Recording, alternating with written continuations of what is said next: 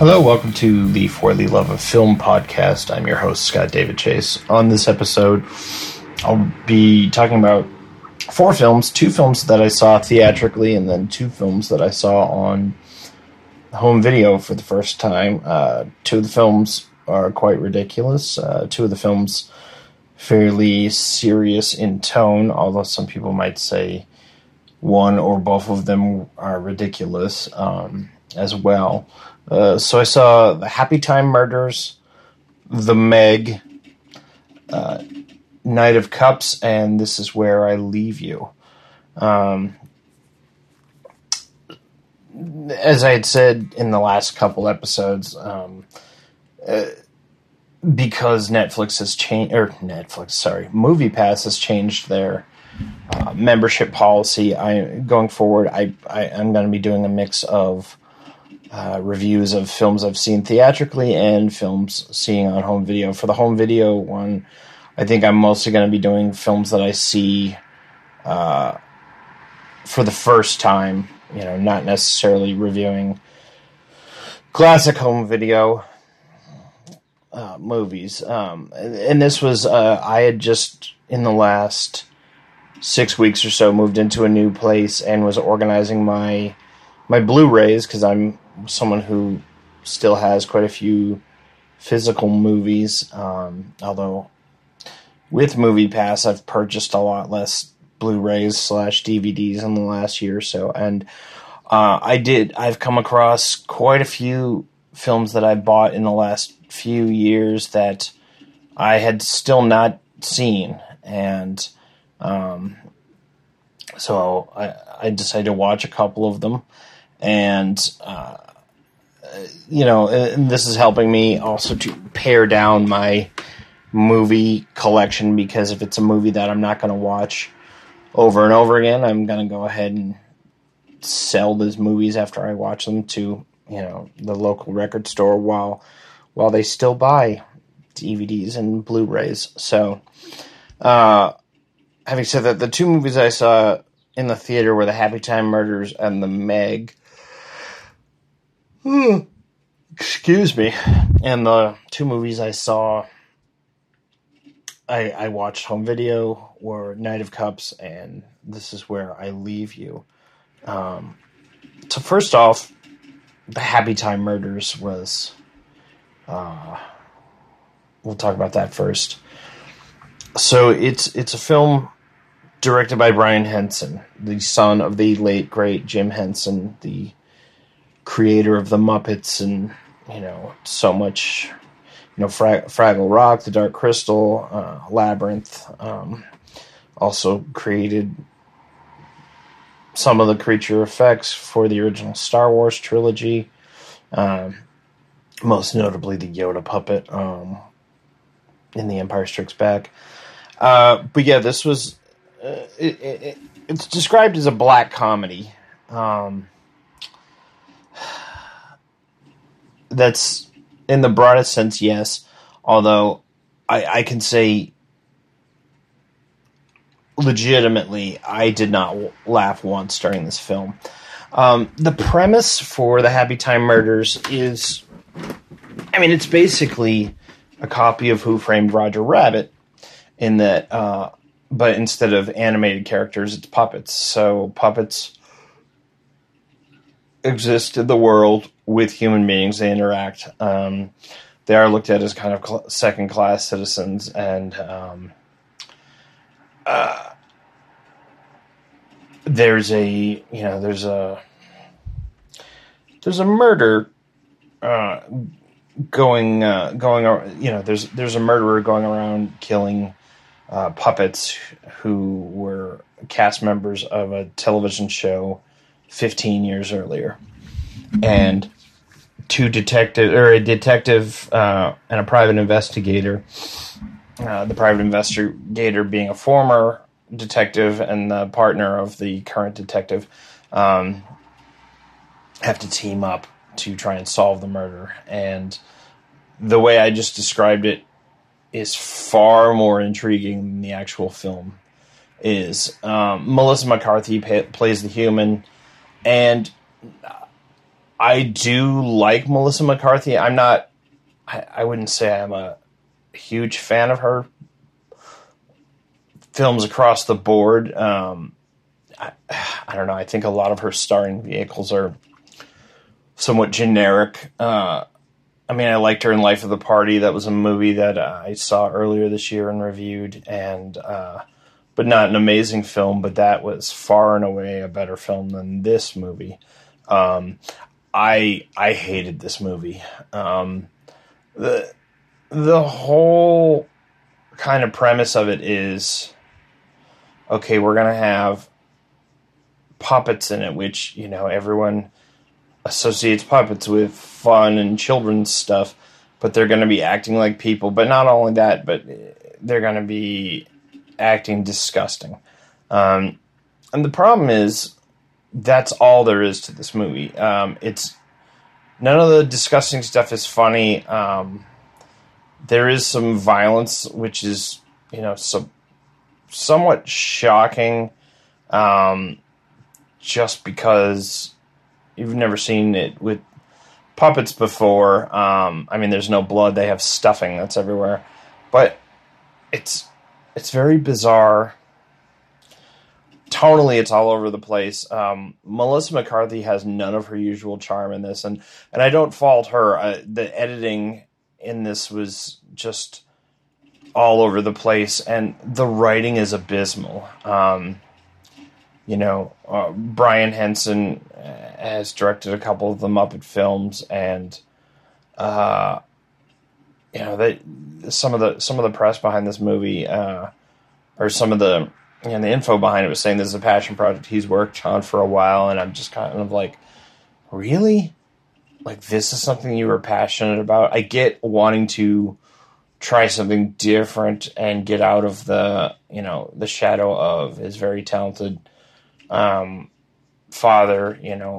Jim Henson has almost been deified at this point. But I just felt like this was trying to be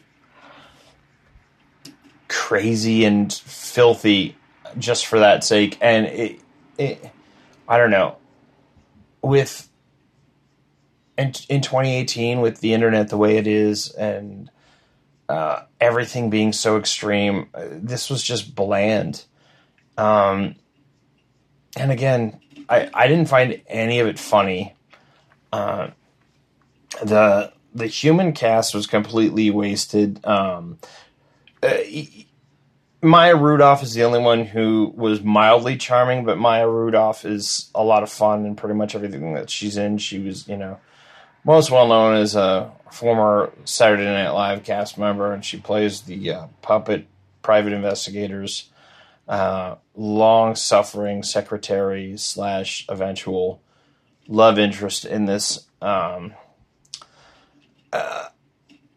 Like I said, Melissa McCarthy completely wasted. Joel McHale shows up later in the movie. Really has nothing to do. He's an FBI agent who, butts heads with the two detectives and eventually becomes friends with them in the last scene. He's a funny actor, and he's given nothing funny to do in this. And Elizabeth Banks, who plays the one human cast member of the television show from 15 years ago, who, the cast members are getting murdered, and she was the one human member. Elizabeth Banks given almost nothing to do as well, and fairly unlikable in this. Some people would say that's the point of the character, but it's a thumbnail sketch of a character. There's nothing fleshed out at all.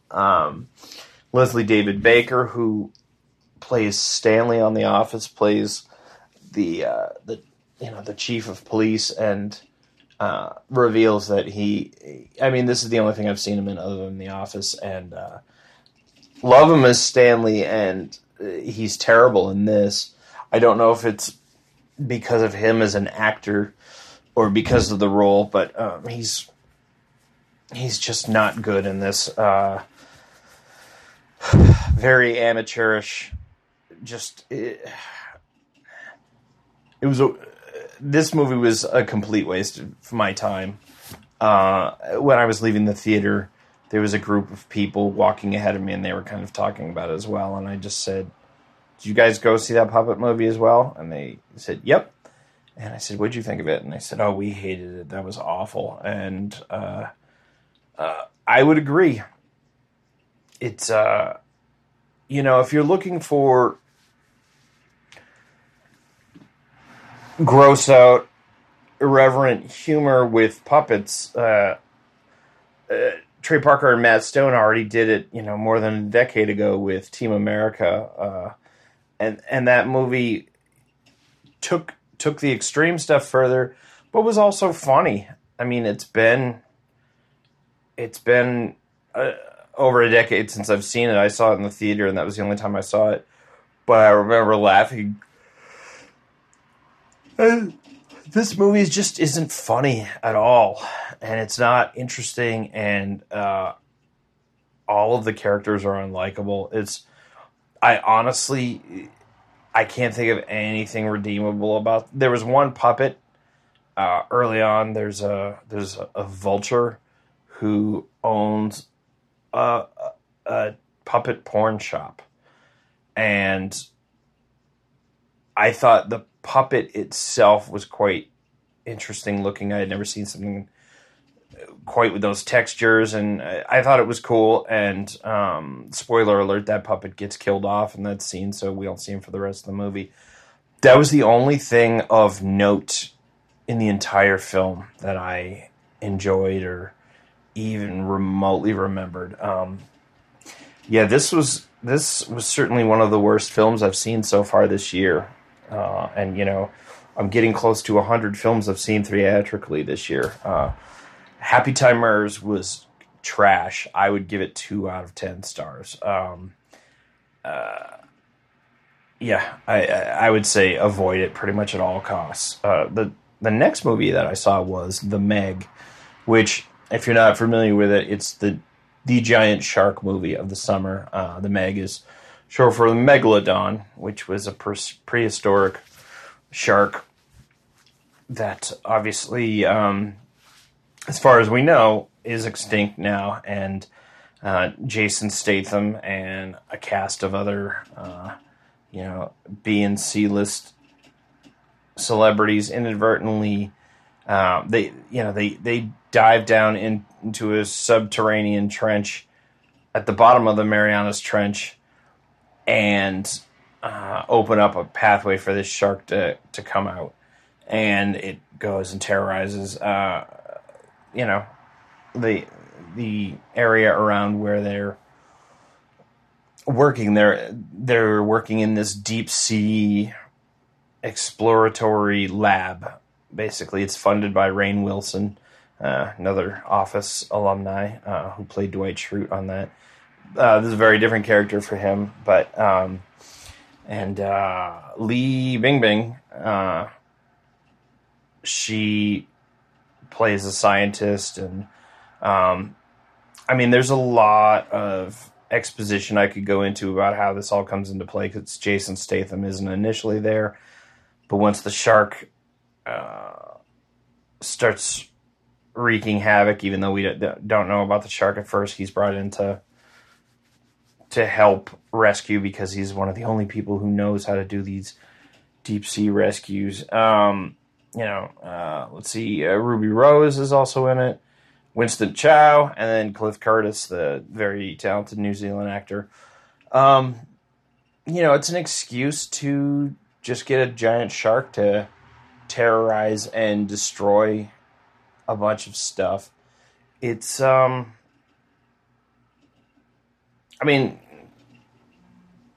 on the preview, I knew it was going to be a ridiculous film. My biggest problem with it is I didn't think it was ridiculous enough. Like, it was too ridiculous to be taken seriously. The CG is better in this than in the film Deep Blue Sea, which came out, again, about a decade ago, and that was another crazy shark attack movie that mostly takes place underwater. It wasn't as ridiculous as that. From what I'm told, it's not as ridiculous as any of the Sharknado films, none of which I've seen. Basically, no film since, Jaws was the first big shark attacking movie. And every, few years, there's another shark movie made. And none of them can touch Jaws, either with financial, success or artistic achievement. Jaws kind of stands on its own. And this movie, The Meg, was a cross between Jaws and The Abyss, the James Cameron film. It was fun. It was silly fun. It didn't go nearly as far into the ridiculous as I had kind of hoped it would. The tone was kind of all over the place.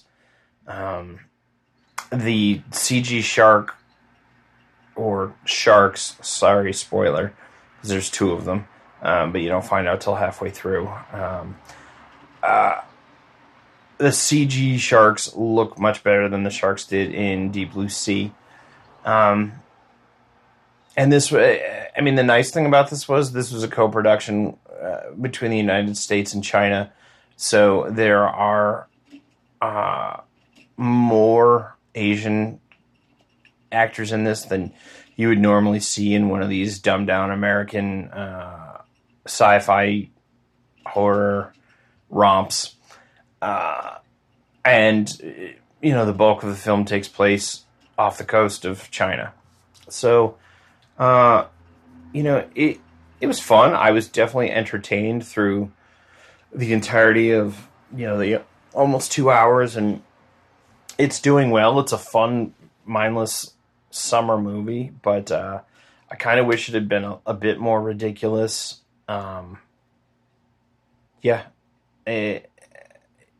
It was pretty much exactly what I was expecting from the trailer. I was hoping it was going to be more ridiculous, but it was slightly more watchable than I expected it to be, if that makes any sense. It was dumb fun. Not super realistic at all, although it tried to make the science in this film seem plausible. And I've listened to a couple different review shows that have talked about it, and they're like, oh yeah, the science really holds up in this. And I'm like, it doesn't at all. But if you use less techno jargon and say it with a straight face, I guess some people think, oh, that makes sense. The science in this doesn't make sense at all. But having said that, it's a giant shark movie. If that's what you're looking for, it's exactly what you're going to get with this film. I would give The Meg, a 5 out of 10, almost a 6, but I'll give it a 6. It's one of the few Jason Statham films I've seen in the theater, and it was fun. I don't know. I don't have much else to say about it other than that. It was just it was entertainment. So those are the two films I saw in the theater this week, and then the two films that I watched on home video. One was Night of Cups, which was actually, it's a 2015 film, written and directed by Terrence Malick, who Terrence Malick, most well known for directing the film Badlands with Martin Sheen and Sissy Spacek in the 1970s, and then he did was it? I think it was Days of Heaven. Days of Heaven. After that, And yeah, so Badlands was 73, Days of Heaven was 78, and then he took a 20-year hiatus before coming back with The Thin Red Line, which The Thin Red Line, one of my favorite war films of all time. The Thin Red Line, unfortunately, had the misfortune or the poor timing to come out at the same year that Saving Private Ryan did. So it was the other long gestating World War II epic film. None of the actors who were in Thin Red Line were in Saving Private Ryan, or vice versa, even though there was almost 9 months separation from the shooting time. But one of the rules for both films was if you worked on one, you couldn't work on the other. So The Thin Red Line is a longer film than Saving Private Ryan. It's nearly 3 hours. It's a huge ensemble cast. There's not one main character, although Jim Caviezel, who went on to play Jesus Christ in The Passion of the Christ, Jim Caviezel has a pretty substantial role in it. But The Thin Red Line is interesting and sort of set the template going forward for how most of Terrence Malick's films in the past 20 years have been, where it's not so much about the plot, it's about the characters.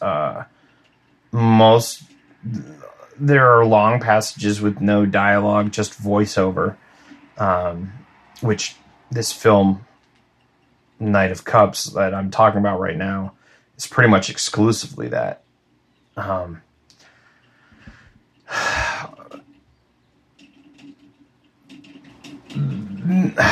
Knight of Cups was frustrating, and I will say I bought it sight unseen. I'm a fan of Terrence Malick's work. He did a movie called The New World, which is a retelling of the Pocahontas story, and I really enjoy that film as well. But that also carries the voiceover kind of filmmaking, more so than The Thin Red Line, but less than Knight of Cups. And so a year previous, in 2017, I purchased the most recent Terrence Malick film on Blu-ray called Song for Song. And, again, it was a movie I hadn't seen before it came out. It was fairly inexpensive the week it came out.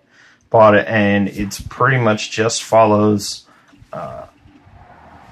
four characters who intertwine and become four different couples. The two men are both involved with the two different women.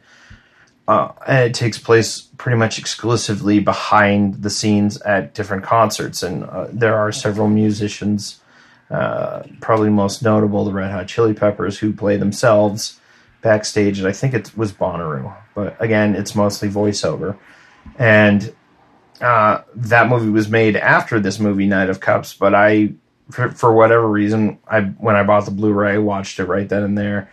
I had purchased Knight of Cups beforehand and kind of just tucked it away in my films, not intentionally not watching it, just never got around to it. And even when I watched it, when I finally got around to watching it this week, it wasn't something that I was like, I'd love to see that. It was just, I haven't watched it. It's still had the shrink wrap on it, and I need to get around to watching this. So I decided to watch it.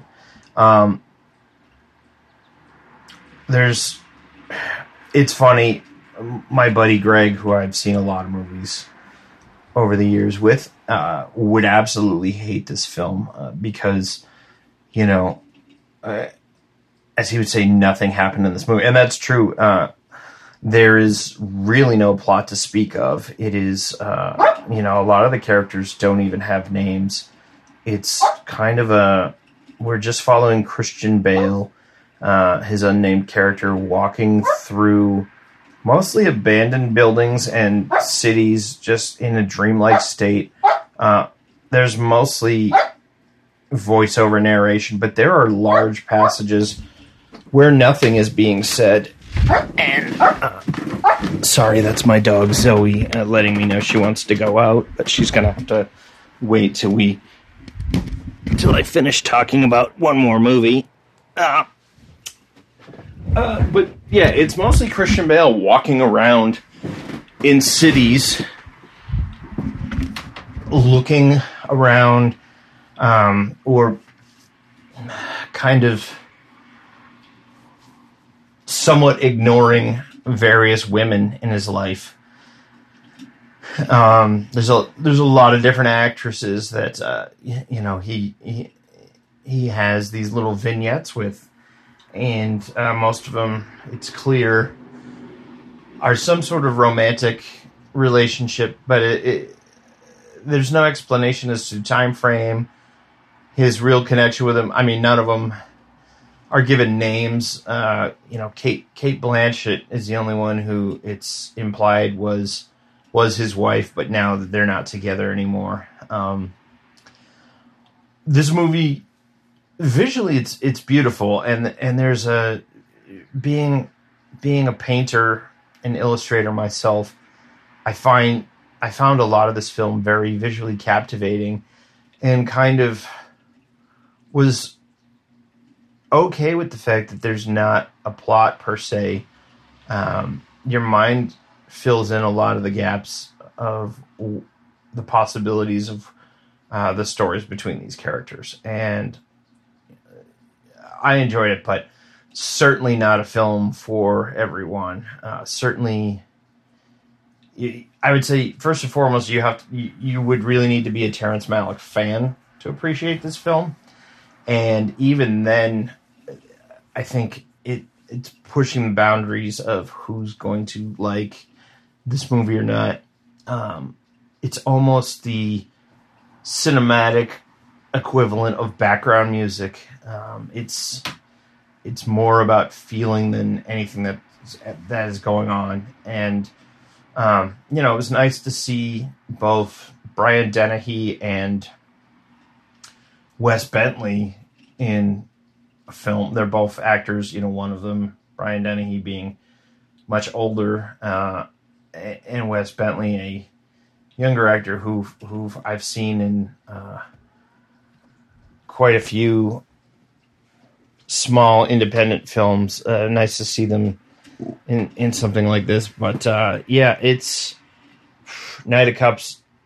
Tough movie to really get a wide audience. And Terrence Malick's films the last decade have become more and more niche. And I think they keep getting greenlit because he's a renowned filmmaker. But the films that he did that are really widely respected, that were somewhat successful, are 40 years old now. So I'm glad he's making movies like this. I don't know how financially they keep getting made, because these movies tend to cost millions of dollars and tend to make a fraction of their budgets back theatrically. So the Knight of Cups, really tough to recommend to anyone who's not familiar with Terrence Malick's work.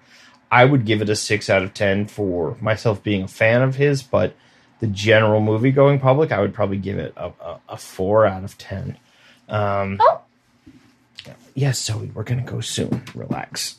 And then the last film that I saw, this was a movie that I bought at a gas station a week and a half ago, just on a whim. There's a lot of gas stations now, or at least a lot of the gas stations I stop at have little racks of DVDs and Blu-rays that previously viewed, and this was one of them. Although when I opened it, I realized it was not previously viewed. It still had all the factory seals on it, and it was $5. It's this movie, This Is Where I Leave You, which again, I asked him after I saw it. Greg had seen several years ago. I remember seeing the previews for it and was thinking I'd like to see that, and then didn't get around to seeing it. It's from 2014. Back then, I wasn't seeing as many movies theatrically as I do now, so that's understandably why I didn't get to see it. And then, it's a movie that fell through the cracks. It cost $19 million, made $41 million, so it wasn't a failure, but it was really marketed as a kind of a silly, breezy comedy, and it's really not. It's more of a drama than a comedy. I mean, there are certainly comedic elements to it, but and I think the big part of it is the two leads for certain, Jason Bateman and Tina Fey, are known primarily for comedy, and these are serious roles for both of them. And Jason Bateman, I knew I'd seen him in some other dramatic stuff before, but this is probably the first thing I remember seeing Tina Fey in, and was really surprised at how good an actress she actually is. I knew she's very funny, but I liked her in this. It was, the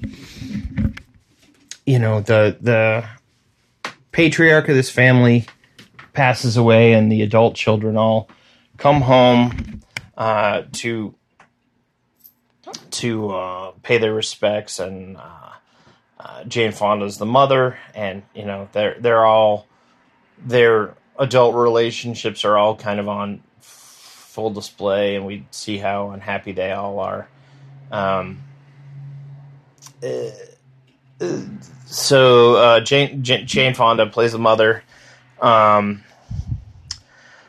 This actor Corey Stoll, who I've seen in some other stuff, he plays the older brother, which is interesting because he's actually younger than Jason Bateman in real life, but because he's bald, I think they cast him to play the older brother, but he's about 5 years younger than Jason Bateman. And then Adam Driver, who, from the HBO show Girls, a lot of films recently, and, he plays Kylo Ren in the new Star Wars movies.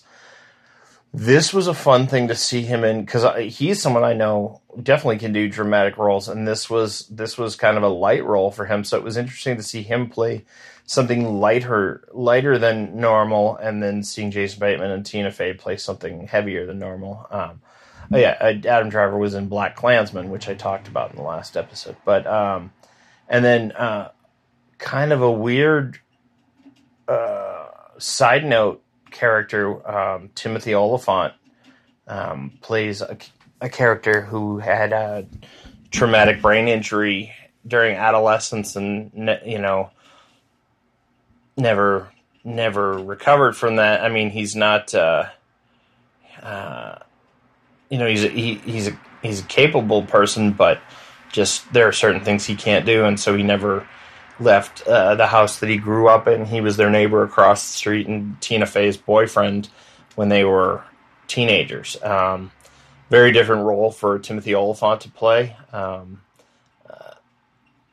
Nice to see him in that. And, Rose Byrne, another actress that I like a lot, plays a, quasi-love interest of Jason Bateman.